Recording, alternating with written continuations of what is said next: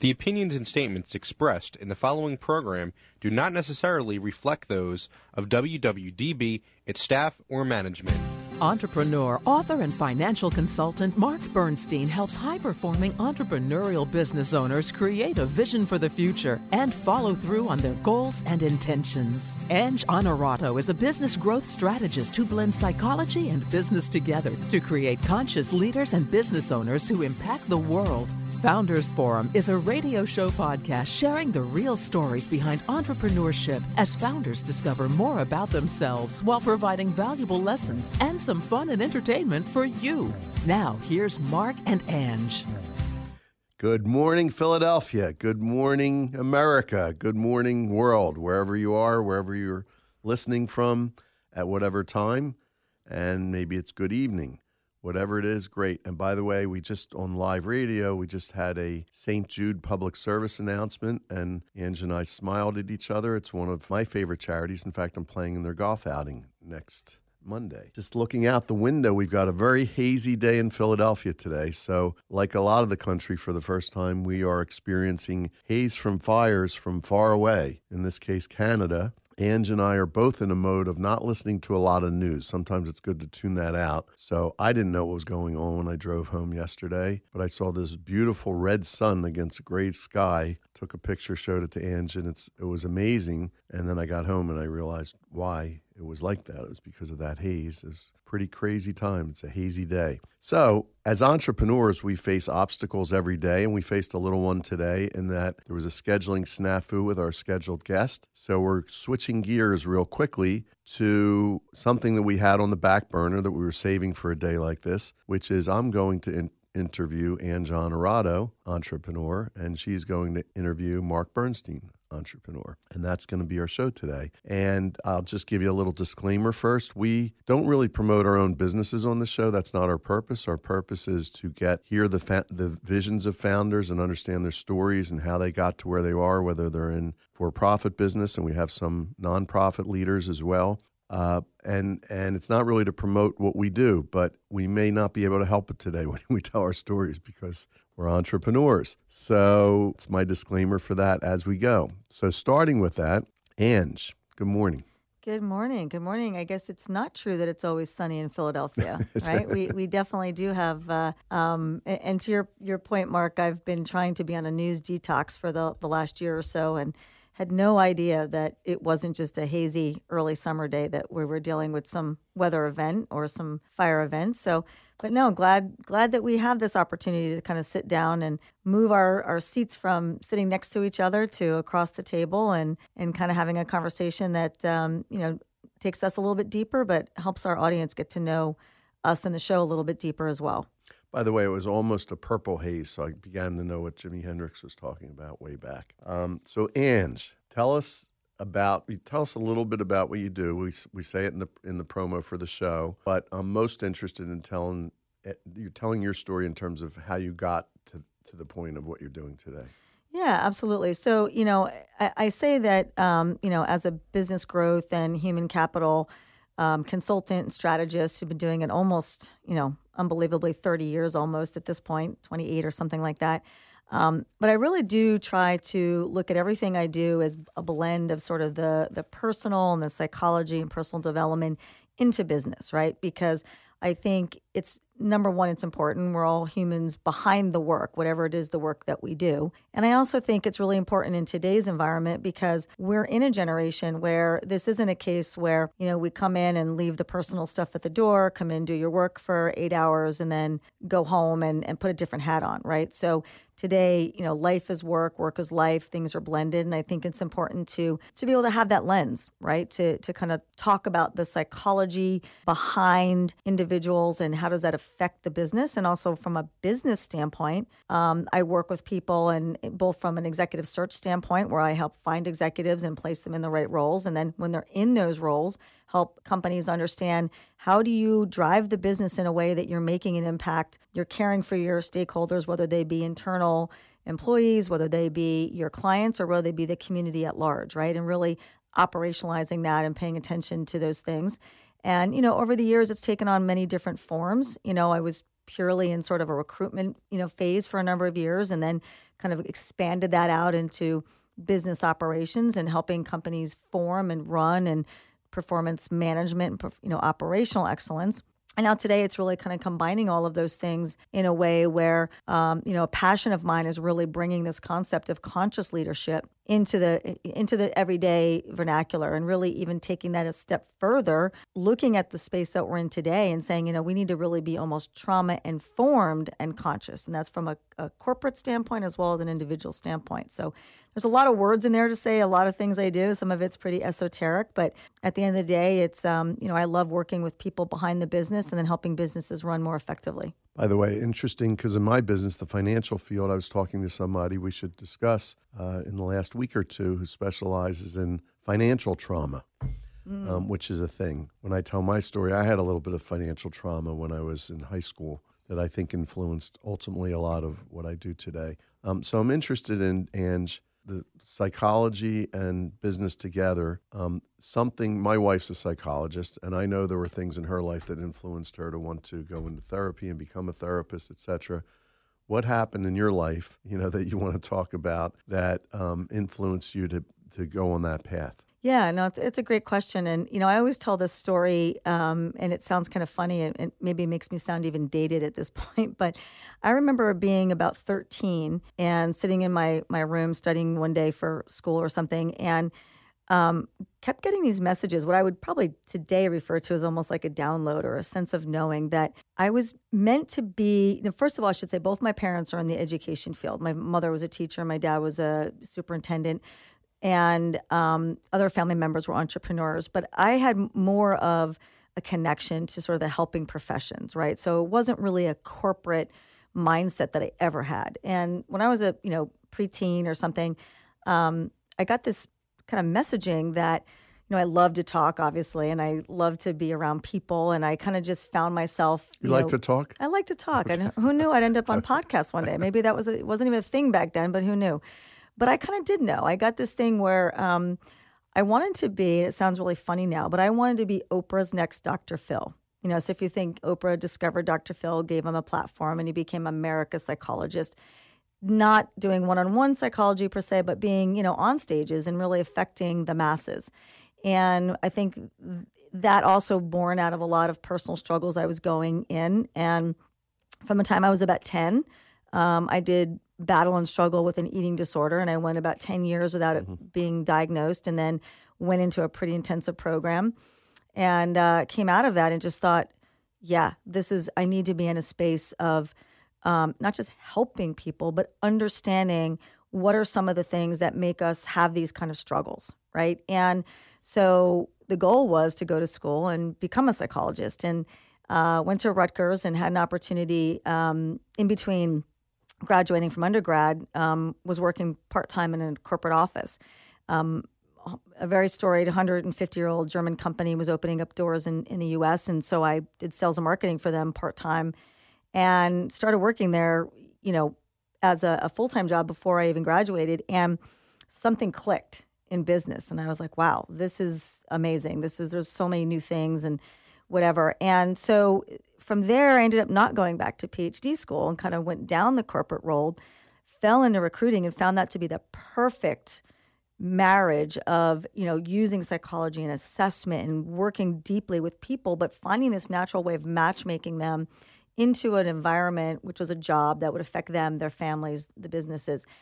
And then around, after 9/11 happened, I got that itch again. I'm like, I want to continue my education. So instead of PhD school, for example, directly that, I went back and got a degree in what we called social sciences and behavioral assessment, and was trained as a clinical therapist, but knew I didn't want to hang a shingle. I wanted to kind of really deepen my knowledge and be able to bring that into my corporate work.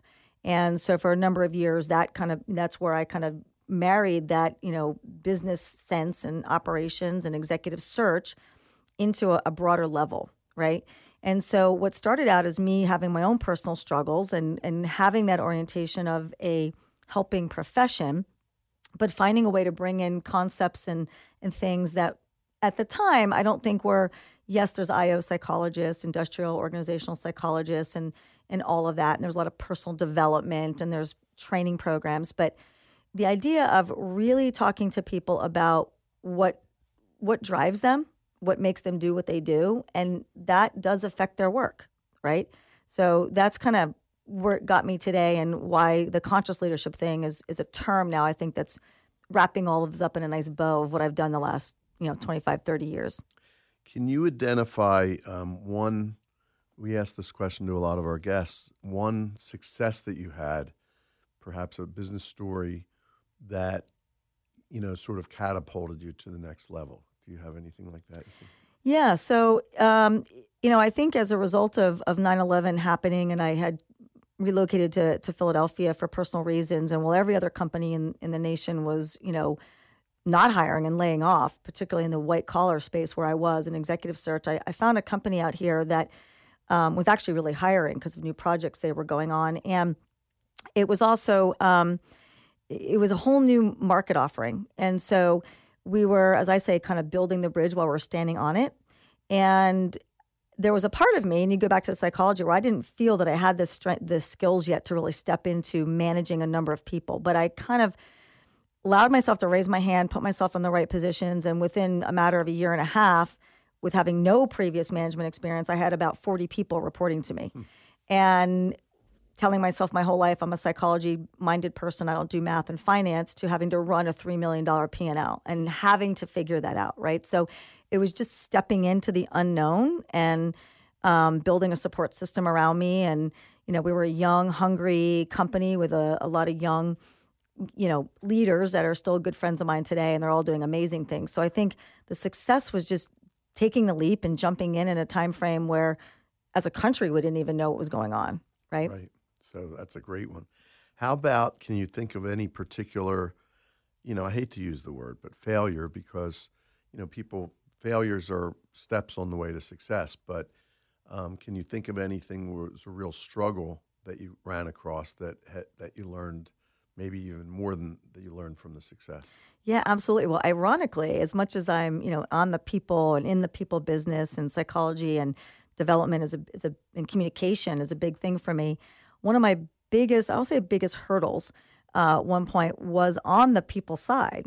I had some senior leader, a particular senior leader that was in charge of a number of things, and it was a big job that I had. I was brought in to run all of operations for a search firm, and there was definitely a personality conflict and major issues. And normally, I didn't handle them very well. I either cowered down, I kind of walked away from it, I walked around it, and found myself one day realizing that this is on me. If I'm the leader, I need to find a way to take this very difficult, challenging person and allow myself to learn how to have very courageous conversations. And that was my own personal development, because it's something that was my own, I don't want to call it a weakness, what I now know, that was my own minimum standard. It was my own self-imposed glass ceiling that I was too afraid that I didn't have the right skill sets.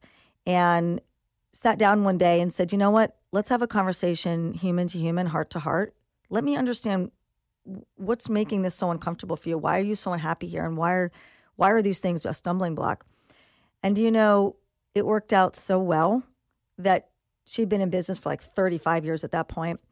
And I got to really understand what was going on with her and the pressures behind the work and in her home and in her personal life. And she had a disabled son that was in his 20s, and he was not doing well. And she was the primary breadwinner, and just all kinds of things. And understanding and having that human-to-human contact completely changed the game, changed her, changed me, changed the whole dynamic of the whole business and the whole team. So it was a failure at first. It turned into one of my greatest successes.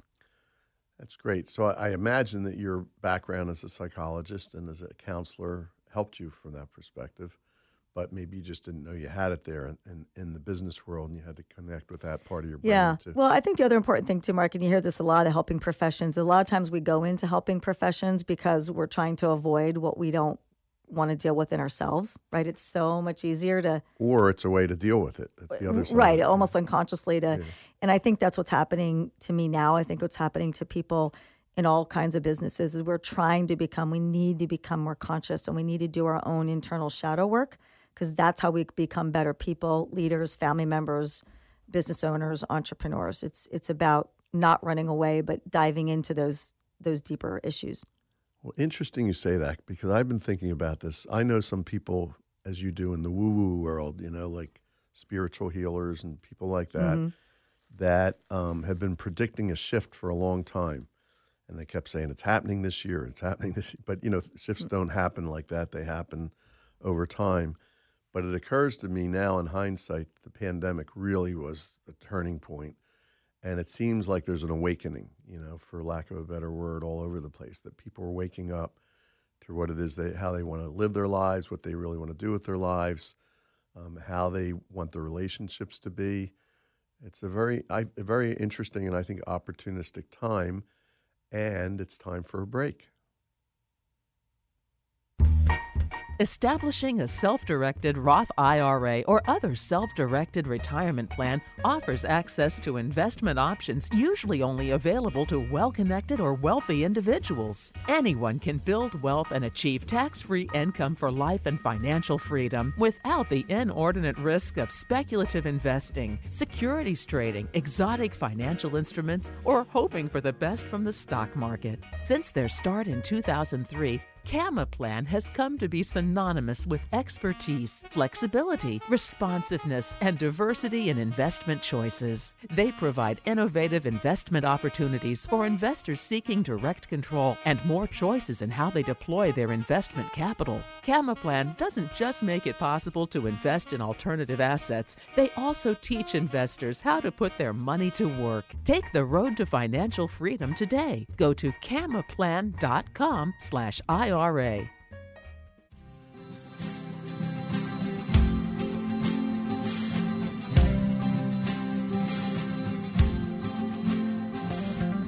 Here we are again on Founders Forum, and now it's time to turn the tables. So I'll turn it over to Ange. Yeah, so Marc, first of all, I just want to say this is fun. This is really fun. I love having guests in the studio, but being able to, as we were talking offline, kind of free form and flow and really kind of, I think sometimes we all get lost in the why do we do what we do, right? So with that, I think that's a great starting point.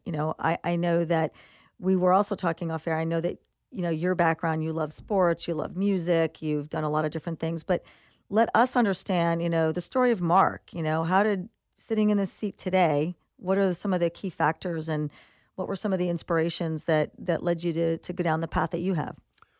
Well, so I was much more of a music guy than a sports guy, especially as a kid. Sports is more a later interest to a certain extent. But was always creative. I went to art school when I was a kid until I realized, and I quit when I realized about 11 years old when all the kids were playing football on Saturdays and I was in art school, that I needed to get out more a little bit, I think. But I, I was always artistically oriented. I ended up going to school for music. I have a degree in music, in composition, and I knew that was not necessarily going to be a career. I didn't, I didn't intend to teach music. And somewhere around when I was in at the University of Delaware in an English literature class, I remember being inspired because everyone always told me I should be a lawyer because I argued well. It was another way of saying you're argumentative. So I always thought about that in the back of my mind, and it occurred to me that there must be lawyers who represent musicians, and I didn't know about it. I didn't know there were entertainment lawyers. I didn't know anything about it. Started looking into it, and I decided that was going to be my career path, and it was for a little bit. But so I ended up going to law school, and with the idea of becoming an entertainment lawyer, so I went to The Ohio State University College of Law, and I ended up visiting NYU in the last year because they had entertainment law and copyright courses, and because I was in New York, and there's a lot of music going on at that time in New York, it still is, and I pursued that path.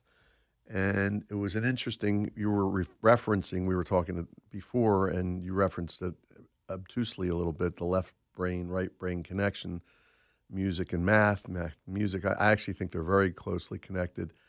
And I practiced law. I discovered I didn't really love the music industry as much as I thought I would. I love music. I still do. I'm still active in it, but I I didn't really love what I saw of the business at that time. It was a particularly stressful time for the business. And I started thinking about what I was going to do next. And I have a brother who was in the life insurance industry, and the life insurance industry was sort of pioneering the new financial planning industry. And when I heard financial planner, that just resonated with me because as a lawyer, I felt I wanted to help other people. I had a similar thing to you where I wanted to be in a helping profession. But the experience I had as a lawyer, I didn't really seem to be doing that. I seemed to be talking to other lawyers all day long, negotiating. I'd done all kinds of different legal work, some litigation while I was becoming that entertainment lawyer. And I felt like, to a certain extent, you're trained to gum up the works a little bit to create billing sometimes in the legal industry. Of course, not all lawyers are like that, but it's there, and it didn't resonate with me.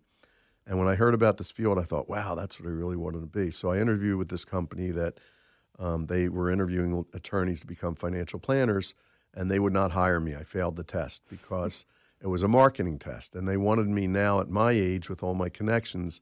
They didn't want me at 29 years old with no connections, basically, which is what I had then. So I took a wayward path. I won't go through the whole thing now, pursuing that, and eventually worked for a regional firm where I helped create the financial planning initiative, going from a product sales organization into a process. And my thing has always been, I want to have the process of understanding what people want for their lives, and that's the only thing that should influence what they end up doing in terms of ultimately the investments they buy or the whatever products they buy or however they create their financial plan. The other things should come first. So fast forward many years, I've written a book, as you know, called The Fiscal Therapy Solution, and I really think of what we do as a form of therapy. And what our goal is, and we've created a new company called March, and I have five partners that we're all aligned in terms of doing what's best for the client based on what it is they really want. And the foundation of that is being able to get deep with people and not really understanding them, like a little bit like we're doing today. We're scratching the surface today, understanding who somebody is, what drives them. Especially our clients are primarily entrepreneurs. They're almost all business owners, and most of them, I would say, are founders of companies, and which is why I'm so interested in doing the show. But because they're founders and entrepreneurs, they can pretty much do what they want. They can pretty much go in the directions they want to do. And we help them think that through, or what they want, because it's surprising how many people have businesses and they're running on automatic, but they really haven't thought about necessarily their exit strategy or what comes next in life. I talk in the book about, do you really want to retire, or do you want to aspire, or do you want to refire, or do you want to, what is it you want to do going forward? But I find most people, when their business is their whole life, they're not just going to stop and just, retire and play golf and go to Florida and that's the end of the story. Some do, but most of the people I work with tend to not want to do that. Another thing that I'll just mention real quickly that influenced me, that was my financial trauma, I guess, was, we were talking about fires today, and it was a fire. My father, and it's in the book, at the early part of the book, I was a senior in high school, and we found out that his business was on fire. He was in a building that arson was set to another business in the building, spread throughout the building. He was in the greeting card business, so what wasn't destroyed by fire was destroyed by water and smoke. So since it's a smoky day today, we're talking about that. And, it changed my thoughts about where I was going to college the next year. It changed my thoughts about what I want to do. And I never thought consciously about it till much later. But I realized the idea, and the part of the story that really influenced me was he was really upset that he hadn't renewed his insurance, and he was underinsured. And he really had to, and he almost left the business and took a job, went out, was going to move to Kansas City to take a job. That's where some of the major greeting card companies are. And really thought about it and then said, nope, I'm not doing that. He never really worked for anybody for any length of time in his life, always worked for himself, and had to triple the size of the business just to afford his new rent and all the stuff that he had to do. So I think the protection element, which is one of the bases of financial planning, I think I started on that side of the business partly because of that experience, but I never really connected that together till much later. So we've become what we call financial advocates for financial responsibility, making sure you want to do all these things, but make sure what you have is protected, preserve your wealth, manage your wealth, and create your legacy that you'd like to do. And that's pretty much my story, and that's where we are today. Yeah, it's we have so many commonalities, Marc, but it's interesting and sad as well. But I also have a connection and a personal story to a fire. My house burned down, and in my late 20s, and it's like your worst fear. I pulled up to it, and the whole neighborhood was there, and all of that, and you don't realize how you just get in survival mode and you just move forward. But same thing, I found out many years later that affected me. My fear of losing money also translated into I'm afraid to make too much because what if I lose too much? Right. So these are the psychology things that kind of get tied in together. So fascinating stories, and I'm really glad we had the chance to deal with our scheduling snafu today. This was fun. By the way, on psychology, we have another minute or so left. There's a great book out there, The Psychology of Money. I'm forgetting the author's name right now. But it was actually recommended to me by a client who, when we got into his story, and he's been extremely, extremely successful, has more money he can manage. But I said, what kind of things keep you up at night? And he said, well, it bothers me that I don't like to order the sides in restaurants. I don't like to pay $11 for asparagus or whatever it is. And we went on and we joke a lot about it, but it was a real thing. He now orders the sides because we've talked it through a lot. But you never know what's on people's minds and what's influenced them, and it has to do with how they grew up and the imprints that they have and all those kind of things. So. Yeah. Well, on that note, one last plug for another great book called The Illusion of Money by Kyle Cease. Speaks exactly to that, the relationship with money. So hopefully folks will check it out.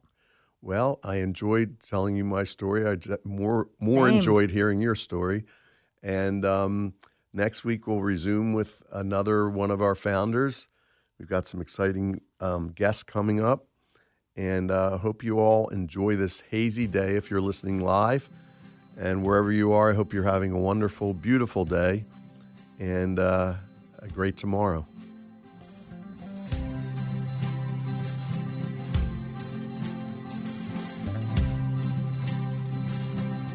We hope you enjoyed your time with Founders Forum today and you found value to take with you throughout your day. Join us again next week for another episode of Founders Forum on WWDB Talk Radio and always at the Founders Forum show page at WWDBAM.com.